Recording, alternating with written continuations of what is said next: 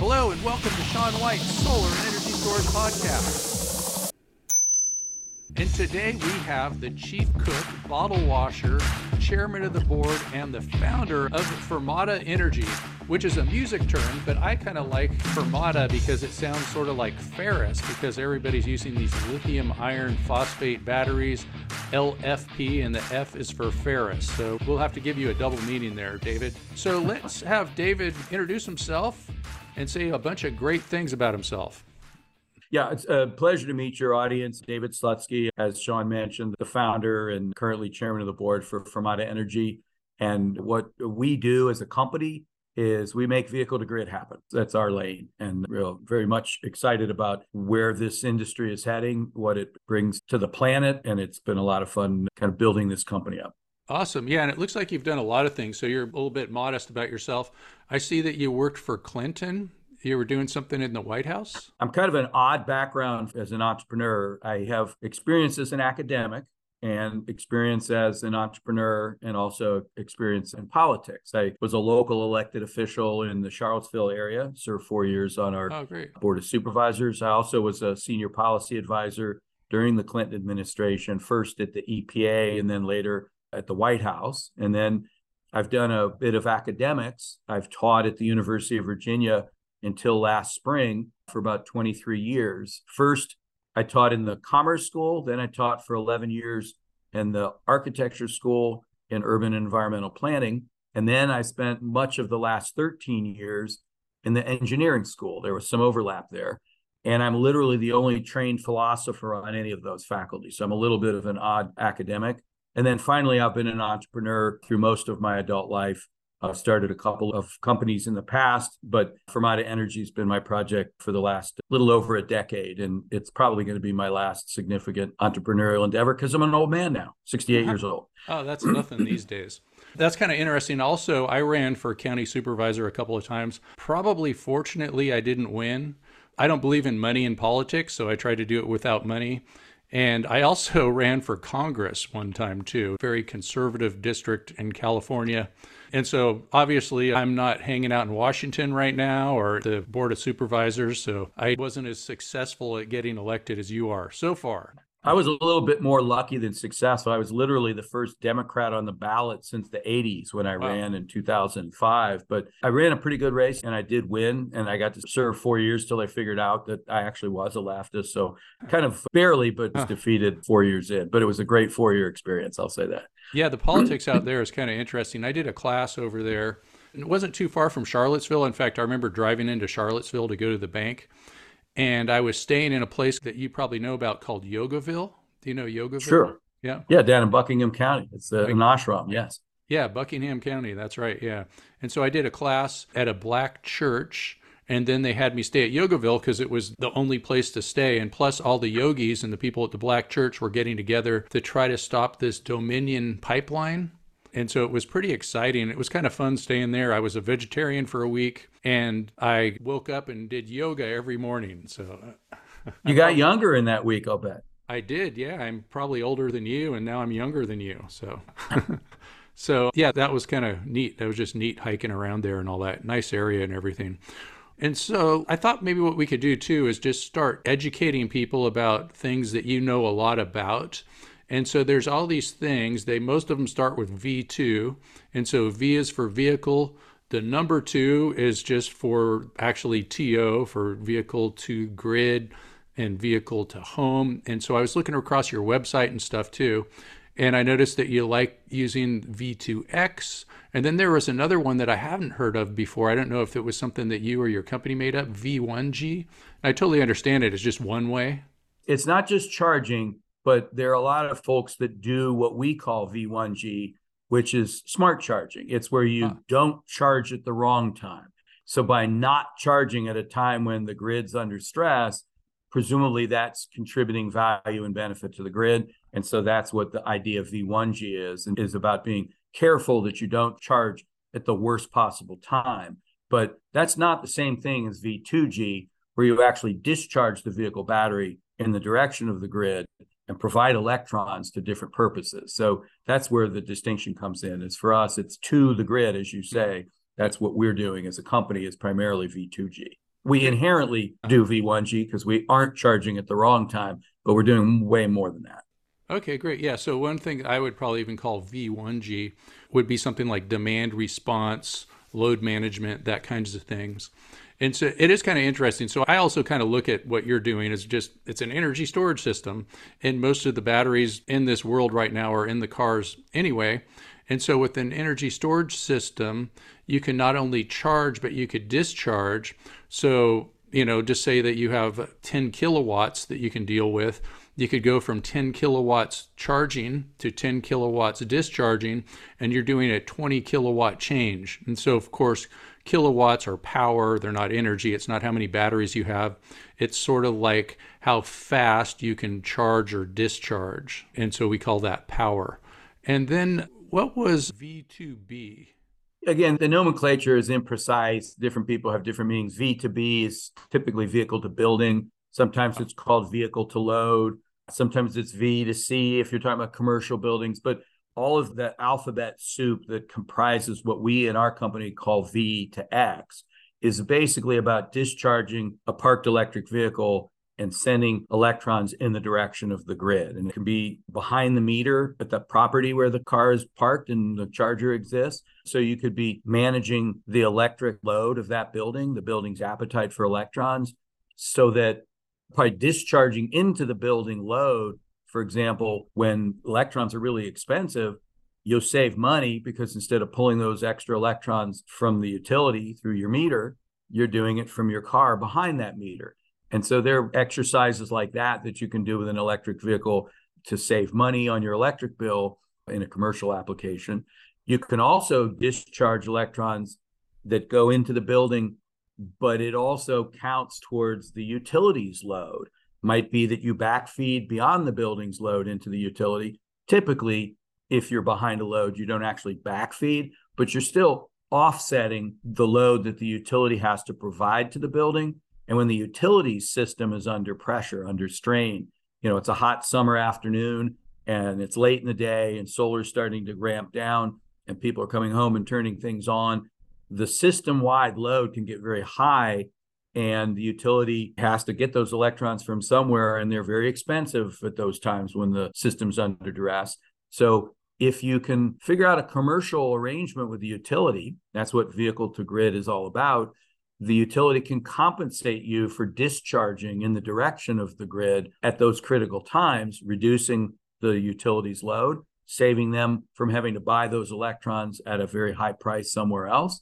And so that's another form of V2X activity where you're basically saving the utility money. And there are other things you can do for the utilities beyond just managing their load for them. You can play with something called VAR, and you can play with their power quality. There's all sorts of pain points that utilities experience in their efforts to bring us electricity. And a lot of times, a bidirectional electric vehicle can support some of those efforts and be compensated for it from the utility. And then finally, above the utility level, there's the grid itself. And there are different grid level operators. In California, it's known as CAISO. In the mid-Atlantic, it's the PJM runs the grid. When you said CAISO, that's California Independent System Operator. Thank you. That's exactly right. And there's a series of these independent operators. We call them the grid. And they each have their own markets because they have their own level of function that they provide to the system, if you will. It's a very complicated system, the U.S. power grid. And there are markets that you can participate in electric vehicle in at the grid level. So it's vehicle to home, vehicle to building, vehicle to the utility in different ways, vehicle to the grid.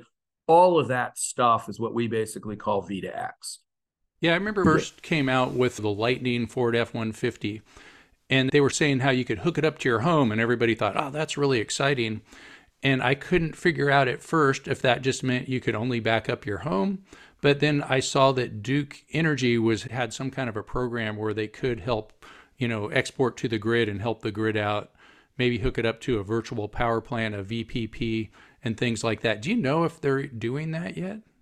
That particular project that Duke has is really a demonstration project of the ability of the F-150 to do that. We did have a press release a couple of years ago from Ford that they were working with Fermata Energy to do V2X with the F-150 Lightning.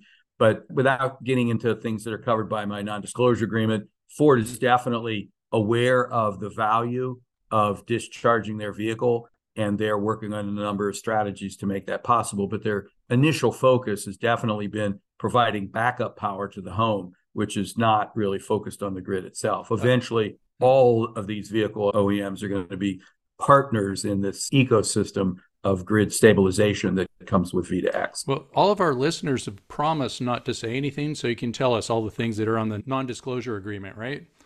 Yeah, I can speak generically about what's going on in the industry, and a lot of it will apply to each of the OEMs because it's kind of the same thing across the platform there. Great. Yeah, and then I noticed that Nissan, being from Japan, and they had Fukushima and all that, and I think they were kind of the first company to go big time on vehicle to grid. Do you know more about that than I do? It's possible. It's interesting you mentioned both Nissan, but also the relationship of V2X to the Fukushima disaster, because it's actually V2X was born out of the fiasco of Fukushima. TEPCO, the Tokyo Electric Power Company, it's the largest utility in Japan. And I should, for full disclosure, they're also an investor in Fermata. A number of utilities are. Maybe I better be an investor too. Yeah, investors are always welcome with startups. Nobody will ever turn that down. But TEPCO invested in us because when they had Fukushima happen, the power grid in Japan was heavily dependent on nuclear power. And suddenly they were constrained in their access to generation from nuclear power plants. So they had to scramble to manage their load. So they got into a partnership with Nissan, and I believe Mitsubishi was part of this effort too. And they developed a bidirectional feature to the CHAdeMO protocol, which is a protocol that governs the connection between a charger and an electric vehicle. Great. And I wanted to talk about those topics too, but we can hit that in a minute. All the different. It's an important topic because there's a lot of confusion and a lot of failure of regulation in this country that's impeding the development of V2X associated with that. But TEPCO, jointly with Nissan, developed a vehicle-to-home program, which they deployed using Nissan Leafs. And because Nissan was way out in front of the rest of the OEMs on electric vehicles. And so they ended up making the Leaf in North America and in Europe bidirectional starting in 2013. And so that vehicle has been capable of doing V2X for longer than the technology has been actually active. So early days, we forged a partnership with Nissan because we needed a bidirectional vehicle, and by golly, they had one and it worked well. That's interesting because I'm just wondering why I have never seen anybody with a bidirectional Nissan Leaf. I've seen plenty of Nissan Leafs. I've got friends in the renewable energy industry. They're all bidirectional. If it was made in 2013 or later in the North American market, it's bidirectional. The problem is, okay, it's bidirectional. Now what do I do? Well, there weren't any bidirectional chargers, and that's been one of the challenges. Small problem. And so let's step back. So what do you need to do V2X? Let's start with that. You need three things. You need a bidirectionally enabled vehicle. Nissan checked that box for us with the Leaf, but now, as you mentioned, the Ford F-150, and frankly, most major OEMs are going in the direction of bidirectionality as fast as they can because they now see that you can make thousands of dollars per year with a parked EV. So they all want to be part of that party. But so you need a bidirectional vehicle, and that box has been checked off first by Nissan and now by everybody. The second thing you need is a bidirectional charger. And for various reasons, certainly for the near future, needs to be an off-board DC charger, but that's a whole nother technical conversation. But you need a bidirectional charger to connect that bidirectional vehicle to the different grid-facing revenue-generating opportunities. And then finally, you need a software platform that can take those two assets and present them to different market opportunities and optimize them, and also do two very important functions that a lot of people don't understand are needed here. Think of stationary storage, a massive industry in North America. Gigawatt hours of dispatchable capacity have been subsidized for years. 3 gigawatt hours in one project right now. You get a stationary storage battery, and you can discharge into the grid and do all sorts of things because it's your battery. Now you have a significant cost associated with buying that energy. So the CapEx is not zero, it's significant. But once you have that asset, you can go ahead and do whatever you want with it. A vehicle battery is interesting. It comes free with the leather seats and the air conditioning. Nice. It's paid for by the mobility duty cycle of that vehicle. But the two costs that have to be taken into account are you got to make darn sure that you do not interfere with that mobility duty cycle. The person who needs that car to drive always needs to have access to it. You can give them information. You could say, well, if you want to drive right now, it'll cost you $200 of opportunity. If you wait an hour, it won't cost you anything, but it's your decision. You can have that kind of conversation with the driver, but the driver needs to know that they can always drive their car and it will have enough energy in the battery to do their next trip, or they won't let you do V2X with their car. So that's one cost, if you will, of V2X that needs to be managed. And then the second one is the vehicle OEM, the company that made that car, is on the hook for 8 years and 100,000 miles of warranty.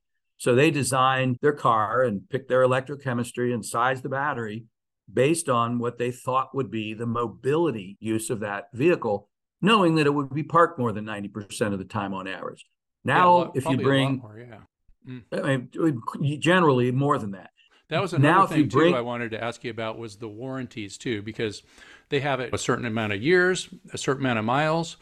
But I've kind of thought, just the way that batteries work, it could be a lot different, like how many kilowatt hours you cycle up and down.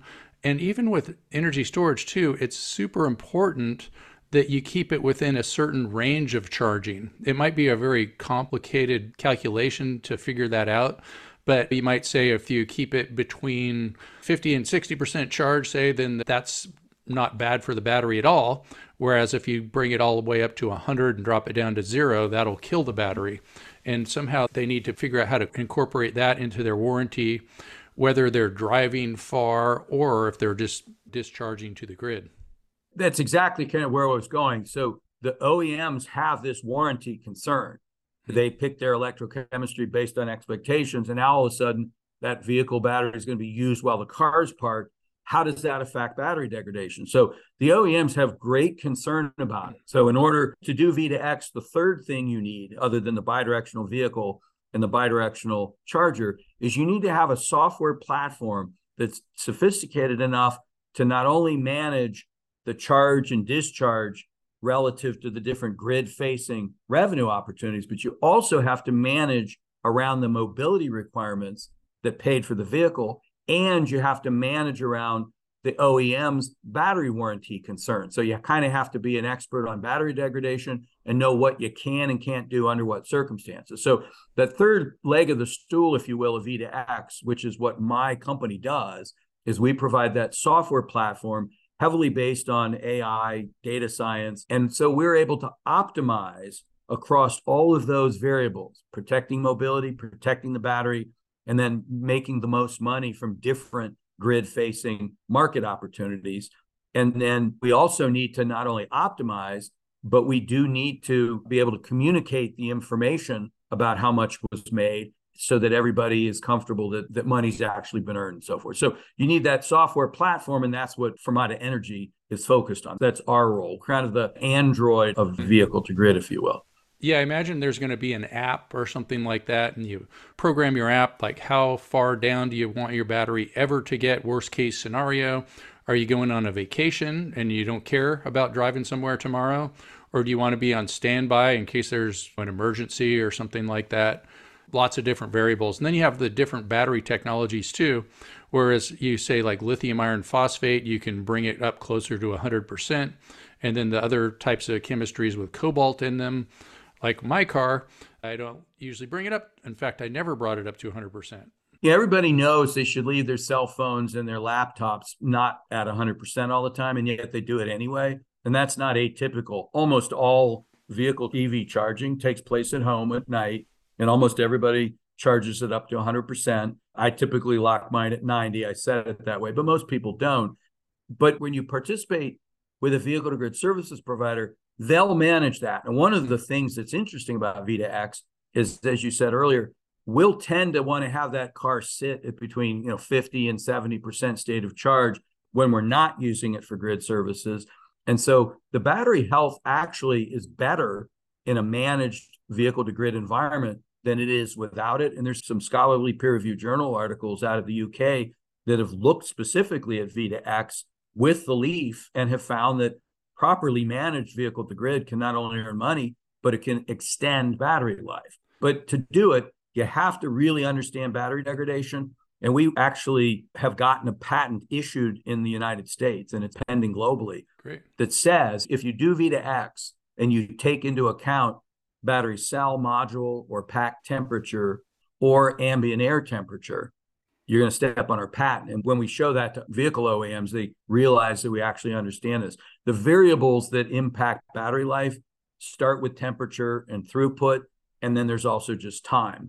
Battery sits and you don't do anything to it, it's going to lose some of its capacity over time. Yeah. Another thing too about batteries is how do you define 100% state of charge? I sometimes wonder, my car, it's an 8-year-old Tesla, 85 kilowatt hours, and the warranty just expired this year. And so I'm wondering if they could go in there and their automatic programming might make 100% have a different definition because they're not on the hook for a battery, and they'd have more of a tendency to want it to be a little bit safer last year than this year. And then I could go out there and spend $20,000 on a battery. I'm not saying that there's a conspiracy out there, but there could be. I mean, no, the OEMs are very much in alignment with your concern, and you are correct. For example, my first pure EV, I've actually been driving pure EV since before the Tesla Roadster existed. So I'm kind of an old school zealot. Is that a Leaf then? No, I have a 2000 model year Ford Ranger EV pickup truck that was a compliance vehicle in California. Mine was one of the few that had nickel metal hydride, a battery inside of it. It's a really interesting vehicle. And that battery, by the way, mine was put in service in December of 1999, and my nickel metal hydride pack lasted until COVID. I got 20 years out of that, so which was pretty. And I still have the car. I'm trying to decide if I want to hold on to it in its original form, which it currently has, or do I want to add a lithium ion pack and get 200 miles range? I'm still making that decision, but for the moment, sell it to Jay Leno. I think he probably would be. He might even have one of these old Rangers. There's not too many of them still around, but I've kept good care of mine. But my vehicle, my Ford Ranger pickup, interestingly enough, when it drained down to 0 state of charge, it was actually closer to 50%. They just set the parameters for what you could see as a user to protect the battery. And typically, I think any given OEM, I'm sure, calibrates what they present to their customer as from 0 to 100% state of charge. And it is not truly 0 and 100% state of charge. But that said, it varies by vehicle. It varies by individual electrochemistry. And so, again, that's an element that the software platform has to be able to recognize. When a given vehicle plugs in, our software needs to know which vehicle it is and therefore which battery it has and what you need to do to protect that specific electrochemistry. And that's all part of this vehicle to grid sort of software platform operation. Yeah, so my car, they call that an NCA battery, and that stands for lithium, nickel, cobalt, aluminum oxide. And that battery has, they call it 3.6 volts nominal. And then when it's fully charged, they say it's about 4.2 volts. And I never fully charge it. I only bring it up to 80%. But what does 100% mean? It's just the display of my car, and maybe 100% means 80%. Maybe 100% means 100%. Maybe it changes every time they do an update on my car.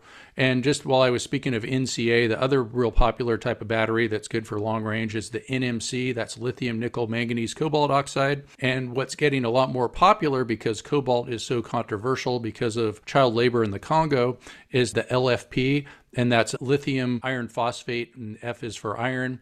And it sounds a lot like the name of your company.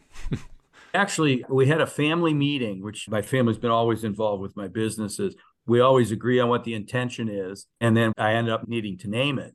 And when we named the company, we sat down, we were prepared for an evening of fun and arguing. And they said, well, what are you trying to do here? And I said, well, we're trying to get across the idea that we're pausing for a moment and thinking about this whole climate problem, because the two intentions behind the company in the first place were to accelerate the deployment of EVs and to accelerate the deployment of renewable energy on the grid as the primary source of generation.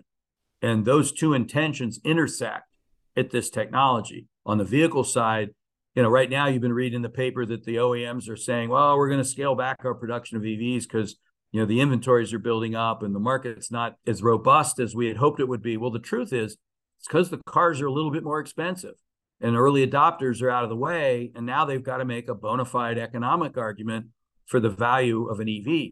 Well, they're not that much out of parity when you look at the total cost of ownership, because fuel costs are lower with an EV and maintenance are lower. but you do pay more up front. But if they're bidirectional and the car can earn thousands of dollars a year, I assure you that they will fly off the shelf. So this technology does address that objective of scale deployment of EVs. On the utility side, on the renewable side, the single biggest obstacle to scale deployment of renewable energy on the grid is you need massive storage designed into the grid to be able to handle the intermittence and generation associated with wind and solar. And that's where there's been billions spent to deploy stationary storage for decades. But the truth is, the amount of storage that's going to be in electric vehicles very quickly will rapidly dwarf the entire stationary storage industry. A data point. I'm sure it probably already is right now. Well, in roughly 2019, there was somewhere around 4 gigawatt hours of total dispatchable capacity from stationary storage compared to the Nissan Leaf, that at the time was the only bidirectionally enabled vehicle. And it was a great early EV car, but maybe they sold 15,000 units of the Leaf compared to 200,000 units per year of the Sentra. I mean, it was a great EV car, but still not a huge market penetration.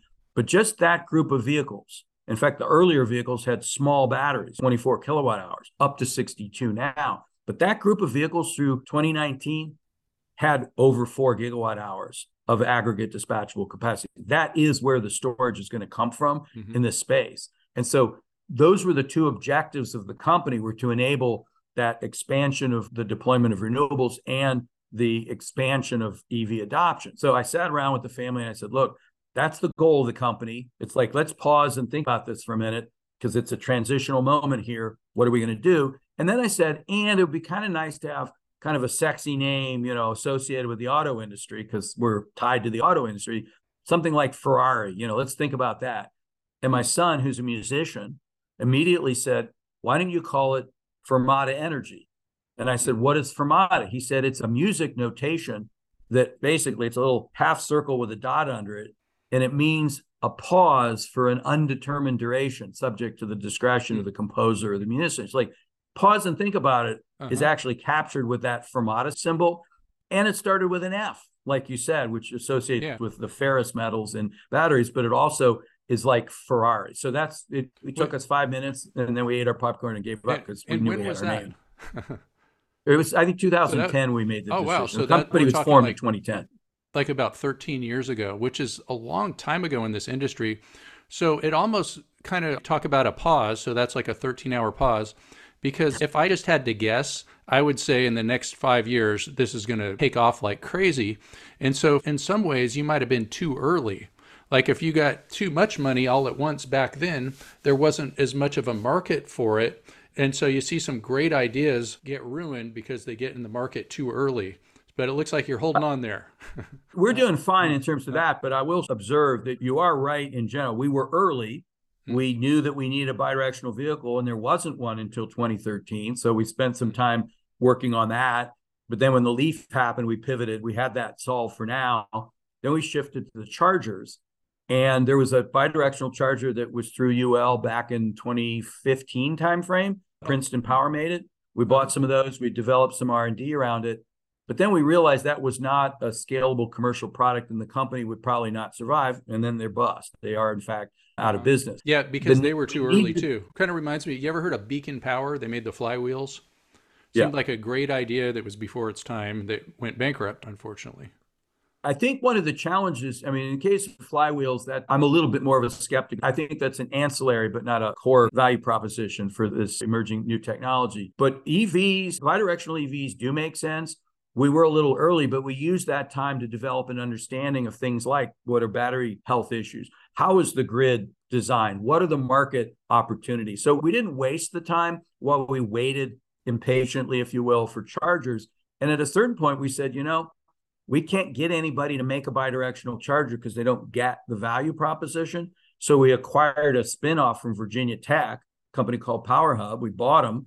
And we make them build the first charger. And we actually, that's where you're on faculty too, right? No, I'm at University of Virginia. I was there for 20 some odd years, which is down the road. We're friendly. I don't want to mix those up. You guys probably hate each other on the football field. No, I have a daughter that went to Virginia Tech. We have healthy discussions around Thanksgiving when the football teams play. But what we did is we made the first UL approved charger, and it turns out it's really hard.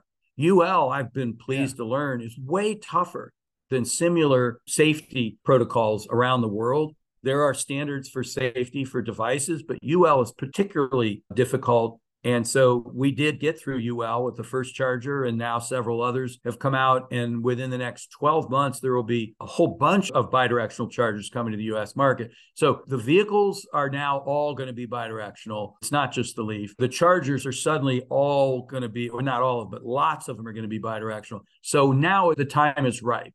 And so this is going, to your point, take off in the next few years rapidly.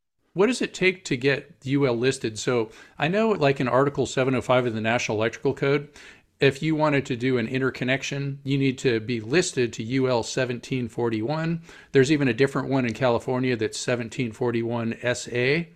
What is it, like $50,000, $100,000, $200,000 to go through getting it something UL listed?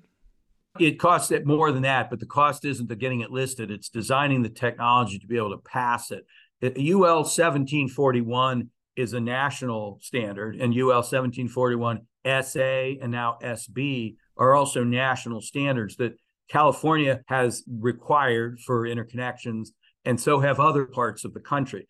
One of the problems, though, with regulators imposing these tougher standards, it's not a higher safety standard, the SA and the SB.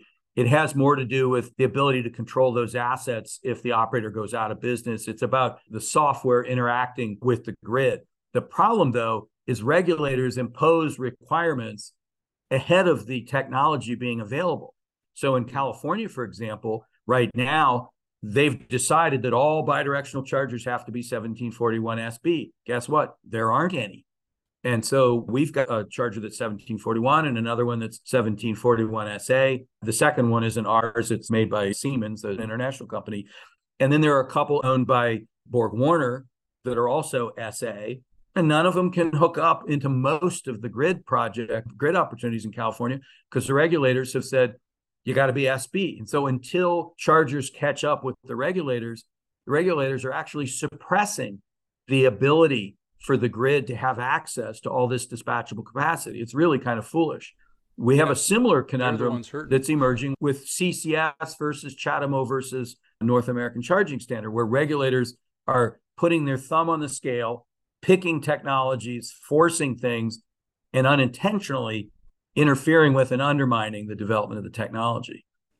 Yeah, I was thinking as they were putting a transformer on my block. So where I live, I'm not too far from Silicon Valley. There's a lot of electric vehicles on the block, and so they had to upgrade the transformer. And so you've got all these loads, and people just want to plug them in the afternoon. And people like me, it doesn't matter what time of the day I'm charging, it's the same rate, which is kind of silly. But if I took the average house, which is 10,000 kilowatt hours per year, I can do the calculation, and that ends up being 5 amps continuous. So even though I have a 200 amp service, I really could get away with taking in 5 amps if I just used a lot of energy storage, like as what my car has, and smoothed all of that out.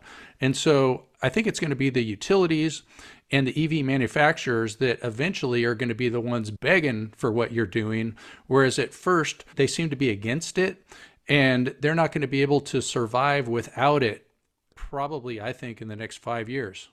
I think the utilities get it, actually, at this point, in particular in California. PG&E's had to deal with backup power needs with some degree of desperation in the last few years. And I think we're throwing away over $1 billion worth of electricity every year, just curtailing the PV plants. There's an enormous appetite for bidirectional EVs. It's a challenge, though. First, you got to have the vehicles, and then you got to have the chargers. And then you have to have the vehicle-to-grid service providers who understand how to manage around battery degradation and mobility. And then they need to be able to work with the utilities and the utility regulators to get the programs designed the right way. For example, there's a litany of pain points that utilities experience for which this technology can provide a solution today. But there aren't very many market mechanisms to enable access to those value streams being extracted from an electric vehicle. So we have to not only find what can we do today in California and in most places in the US, there's two what we call killer apps. They're two easy opportunities. You can make a lot of money. One is doing behind the meter demand charge management. So you discharge into the building load behind the meter so you save on demand charges, which are a charge added to the electric bill for the highest load. When the electrons are moving the fastest through the pipe, they ding you, because for the utility to provide that amount of energy at that time, they need to have an investment in upstream infrastructure commensurate with that load. But yet, if the load is only for a short period of time, they are not going to capture it by just charging you per kilowatt hour, which is the volume of electrons. So they've developed things in the tariffs, in the rate program, to kind of solve for that. And that creates an economic opportunity. And we've got vehicles deployed across the US right now, Leafs with a 15 kW charger, that are doing behind the meter demand charge management in places that don't even have really high demand charges. And they're making, $200-300 a month in electric bill savings. And that's a good chunk of the cost of the lease of a Leaf. Yeah. So that's very disruptive energy. And then you can participate. The other killer app, if you will, is actually participating directly in utility demand response programs. And so we had there was a press release about a year ago that a fleet vehicle, a Leaf, operated by a municipal wastewater treatment plant, was deployed during the summer months in Rhode Island, where National Grid, the utility, has a summer demand response program. And that vehicle responded to a signal from the utility that was processed through our software to be able to discharge a total of 27 events during that whole summer, a total of 57 hours, which is not a lot of use of that battery, by the way, over the course of the summer. And all of those events were after 4:30 in the afternoon. So this vehicle was parked and ready for the night. It was not interfering with mobility. And that car earned $4,300 over the summer just doing that one thing. And so there are different things that can be done with electric vehicles today that are very lucrative. You can make $10,000 and more in certain parts of California doing some of these activities. But then you get regulators involved and they start requiring the next generation of technology, for example, 1741 SB. And that's great as new chargers become available to fulfill that. But in the meantime, they've shut off the California markets to being able to do V2X. So that's why we're doing it in the Northeast and in the Midwest, where we don't have those restrictions. They waived the SB requirement until there's enough charges to actually warrant making it a requirement. Great. So maybe what we could do is talk a little bit about the different types of adapters and things like that. And also, are you going to be discharging through a separate inverter charger on the wall? Or are there going to be onboard inverter chargers someday? Or what's your view on that? And maybe we could talk about, we have like the CCS, the CHAdeMO, and the Tesla type of charger, and maybe any other ones you can think of. It's a great question. I'll answer in a couple of ways. So first of all, when my truck was born in 1999, there was a battle going on between the two charging standards. The induction charger that GM was using with the EV1 and the Avcon charger, which is what was used with the Toyota RAV4 EV, with the Ford Ranger EV. I think it was also in the Chevy S10 EV, although I wouldn't swear to it. In the early days, there was a battle between two technologies. And then at some point, regulators showed a bias towards Avcon, and everyone said, game over. Everything's going to be Avcon from now on. And most people today have no idea what Avcon means. And it'll be true. What we have today, or we've had a year ago, let's say, was a battle between CHAdeMO and CCS. Now, CHAdeMO, remember, was designed by a utility and auto OEM. So it was designed to maintain safety of operations in the grid context, but also for the vehicle. It's a third-party certification standard, which means that any vehicle and any charger that are CHAdeMO have to be certified by an independent third party so they work, because they're all perfectly aligned with each other.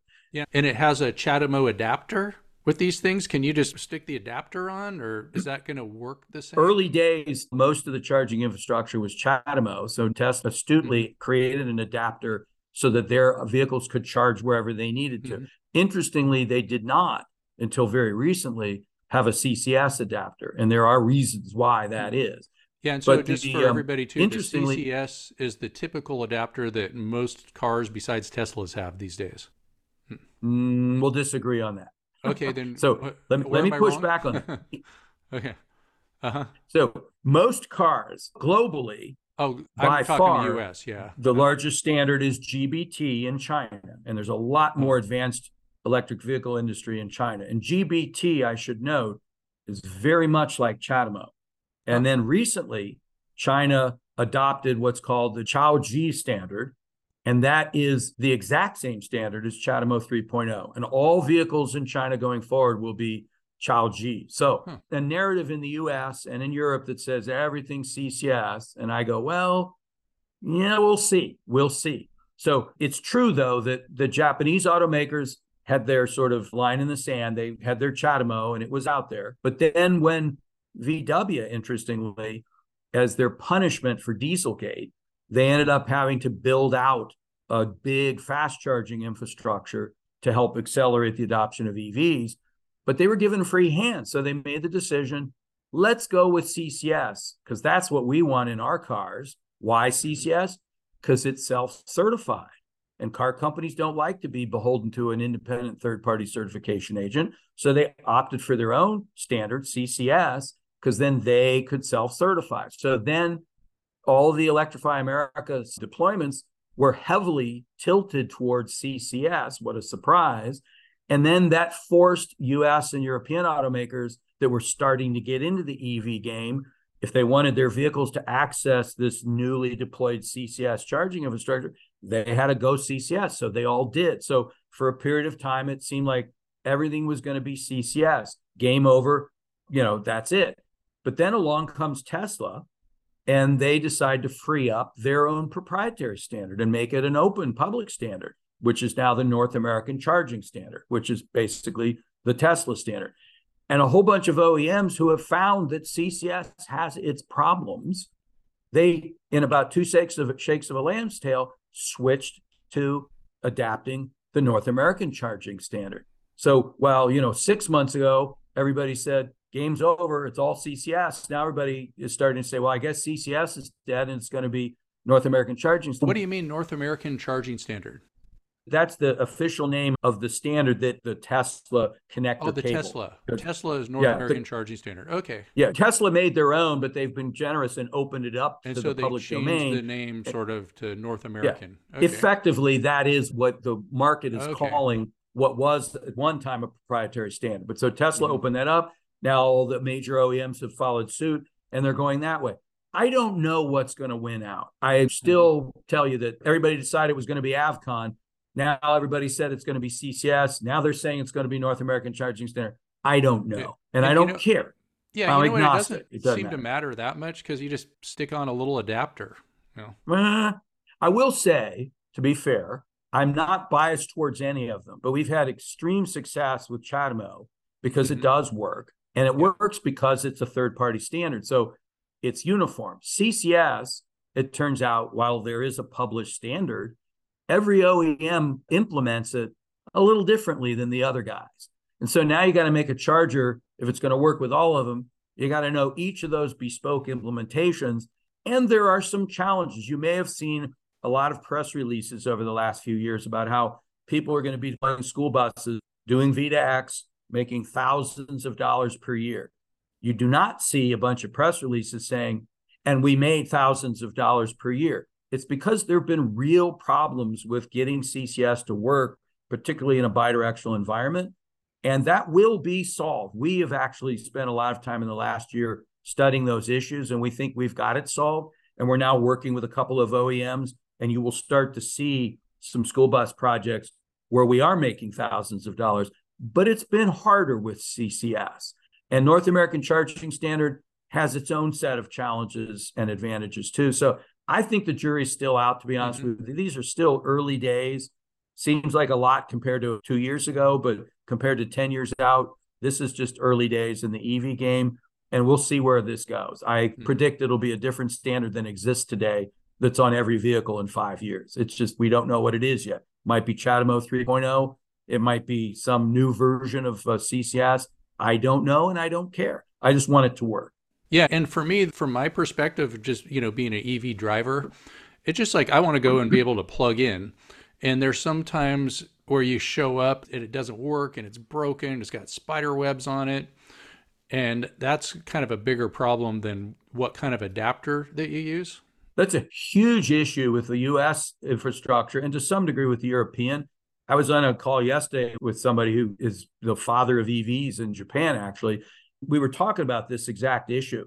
And he was saying that in the US, various reports, somewhere from 25 to 45% of the chargers work at any given time, which means that more than half don't. And from my experience out there, that's probably about right. In Japan, they had 99.3% uptime last year, which was slightly above the 99.2% uptime that they had the year before. How do they do it? It's because they insist on it. In the US, there isn't really any regulation. The federal government gives subsidies, but they don't hold the charge point operators accountable for reliability. Mm-hmm. And even worse, they force, at another point, they force, like when the federal government recently, part of the infrastructure money was a big amount of subsidy going into the deployment of charging infrastructure, which is a good thing. But they went ahead and put their thumb on the scale. And instead of saying any charger that, meets safety standards is eligible, they said, oh, it can only be CCS. So all the fast chargers have to be CCS or they're not eligible for these massive subsidies. Well, guess what? The North American Charging Standard is not CCS and CHAdeMO isn't CCS. So now the regulators have put their thumb on the scale and the target moved. Everybody went from CCS to the North American Charging Standard. So what are we going to do about that? So a lesson about how regulators should let markets determine these things. Don't pick technologies. Don't be biased in favor of one over another. Another quick example of that, it's probably you've spent some time in your broadcasts looking at stationary storage and you understand and appreciate its value. Stationary storage in this country would not be what it is today without the massive subsidies, the S-chip subsidies in California, because it really didn't pencil out without those. So those subsidies exist to provide this available dispatchable capacity into the California grid. Why wouldn't a stationary mobile storage asset get that same credit? Well, because the regulators have decided it. So if you've got a big battery in your car, a Powerwall would be eligible. A Nissan Leaf has the equivalent of 4.5 Powerwalls under the hood, but they don't get access to that subsidy. It's not a good deal for the ratepayers in California, to say the least. And it's an example of the government putting its thumb on the wrong side of the scale. That is one of my pet peeves, is I wish regulators would let the market sort this out. It's too early to be picking winners and losers. We're seeing it with the SB requirement for inverters. Okay, so like my car right now, it has both ways of charging. So I could hook up to the battery direct current. That's for the faster charger. They call it level 3. Or I have a charger that is the opposite of an inverter. A charger goes from AC to DC, so an inverter just goes the other direction. And it's a smaller one. And then that one, I could just plug my car in to AC and it can charge. And so the question, I'm assuming that I know that we could do either, but what do you think is going to be the biggest way of the future? It's like most people when they're charging at home, and I would imagine that probably 90% of EV charging happens at home, maybe even more than that. At least, yeah. And so I think people are overly concerned about having to charge at some other charger somewhere because you're just charging at home. And so are we going to have to get an inverter and stick it on the wall at home? So that's a really interesting and important question. My opinion is different from some people in this industry space. A lot of people, some of the OEMs believe, I think naively, that when they have enough dispatchable capacity available under the hoods of vehicles, that the utilities will just magically waive the interconnection requirement of a UL approved inverter at a location. But that's not going to happen, and I'll tell you why. The inverter needs to be at a location. You're going to need to do it at an EVSE point on the ground at an address, because for the utility to evaluate whether or not they want to allow that interconnection, they're going to study the upstream infrastructure carrying capacity to determine if it can handle that element. And they can't do that if the interconnection agreement and all that stuff and put your breaker in the right place. Exactly. But if you're a utility, you would go mad if they let the inverter move around and plug in any number of places where you may or may not have adequate upstream infrastructure. So we call it the roving or roaming inverter problem. It's just a real issue. And plus, why pay for the space it takes up to have the inverter on the vehicle? Why pay for the weight punishment of having to have that inverter on the vehicle? And why should the cost of that inverter have to be in the vehicle? It actually makes more sense to have the vehicle not have an inverter and just have it connect to an off-board stationary EVSE where the inverter is, so you can enable bidirectional functionality. You can get an interconnection agreement, and then the car can just sort of drive around and plug in wherever it needs to. So I predict that that's where this will go for the foreseeable future. There are some standard setting efforts to try and get to the point where it might make sense to have an onboard inverter, but at least it'll be a few years, and it still may ultimately make sense from a cost, space, and weight perspective to have that be an off-board phenomenon. The jury's still out, but I'm not buying this notion of onboard the vehicle long term. And I've had my friend Bill Brooks, who's a lot of people know, suggest that you could take the inverter that spins the wheels. I mean, some of these cars, 100 kilowatts and things like that, and make it so that inverter could potentially feed the grid. Would that be possible, do you think? Again, you still need to think about the interconnection process to be enabling the discharge of current into the grid or power into the grid. I think what will likely make the most sense is where the energy comes from. It can be stored in different ways on the vehicle. There are lots of ways within the vehicle environment to manage where energy flows from.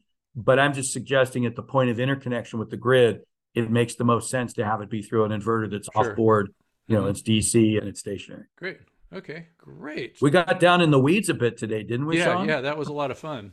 Yep. So I was also going to ask you, since you're single-handedly overthrowing the oil industry, do you think they have a hit on you? Are you kind of worried about that? Do you have to keep looking over your shoulder? I guess maybe it'll stop some of those wars, though, taking care of that oil industry. So we're a startup. Of course, we're always raising capital in a sense. And we're in conversations with a couple of global oil companies because there are oil companies that don't like threatening technology. A good illustrative case was back in the day, my nickel metal hydride battery pack that was in my Ford EV was a Panasonic battery technology, and the Panasonic sold the patent to Chevron. And Chevron spent 15 years suing anybody who would make a nickel metal hydride battery pack, from what I understand. And that's an example of an oil and gas industry player trying to delay the inevitable.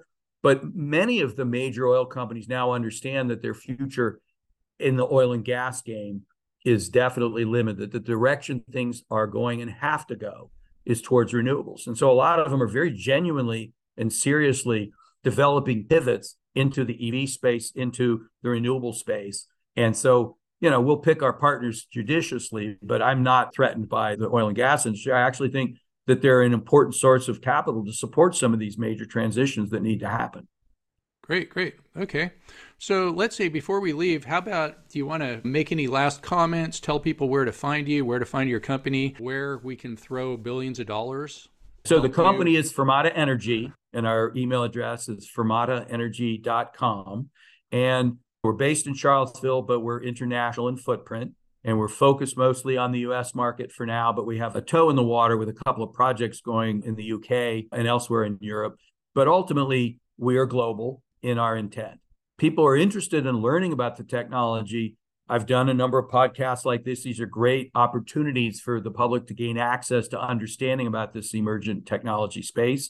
Our website over time will increasingly have content that helps enhance knowledge about this industry. I would just encourage people to assume that this is inevitable and watch the journey unfold. I'm a little early with this technology, but now that there are bidirectional vehicles showing up by the dozens, and there are bidirectional chargers not yet in the market, but a couple of them are here, and there's a bunch more coming, including residential bidirectional chargers in the next year. Some of those chargers, by the way, will have backup power capabilities, islanding and black start features, so you will be able to power your home from your vehicle when the power goes out. And if you've got two EVs, you could drive them in and out and circle them out to where there is power and come back in. So you could literally power your home for an extended outage. So a lot of the interesting developments with the technology on the horizon. But I would predict that within 3 years, V2X will be ubiquitous. I'll make one other parting observation just to sort of tickle the minds of the listeners. Great. So historically, think of vehicles as a one-use asset, mobility. So who owned that asset? It was the party that needed that mobility use. So everybody owned their own car. Now, when you put an electric vehicle together with a battery in it, it becomes a reservoir of uses with multiple customers wanting to access different value streams from that asset. Some of them want mobility. Some of them want backup power. The building owner might want to reduce their electric bill. The utility might want to do various things, and the grid might want to do some more things. So I predict that within 5 years, the ownership model for vehicles will very rapidly change to be an as-a-service model, where it's more like Zipcar or Enterprise, where the vehicle's owned by a third party and you rent the mobility use that you want for that vehicle. And while you're not doing that, they're making money doing different grid services. But that's just my reading the crystal ball of the future. I could be off the mark. Great. A lot of changes coming. I'm sure you're right on the mark. So yeah, it was great and very educational talking to you. I hope to run into you somewhere. Do you go to any of the big conferences in the solar and storage industry or anything like that? Or I do from time to time, and I would look forward to spending some time with you, Sean. I think what you do with your broadcast is actually really high value because you have an educational orientation. And I've learned a lot from listening to some of your solar work, and I really appreciate what you do. So please keep it up. And if you want to circle back to the V2X world at any time, would be happy to share what the current state of things has come to be. Well, thank you so much, David Slutzky from Fermata Energy. And thanks for listening to Sean White's Solar and Energy Storage Podcast. To find out more, go to SolarSean, that's solar, SEAN.com. Get NABCEP certified, take one of my classes, and take my energy storage class. We'll talk about four-wheeled energy storage systems. Over and out.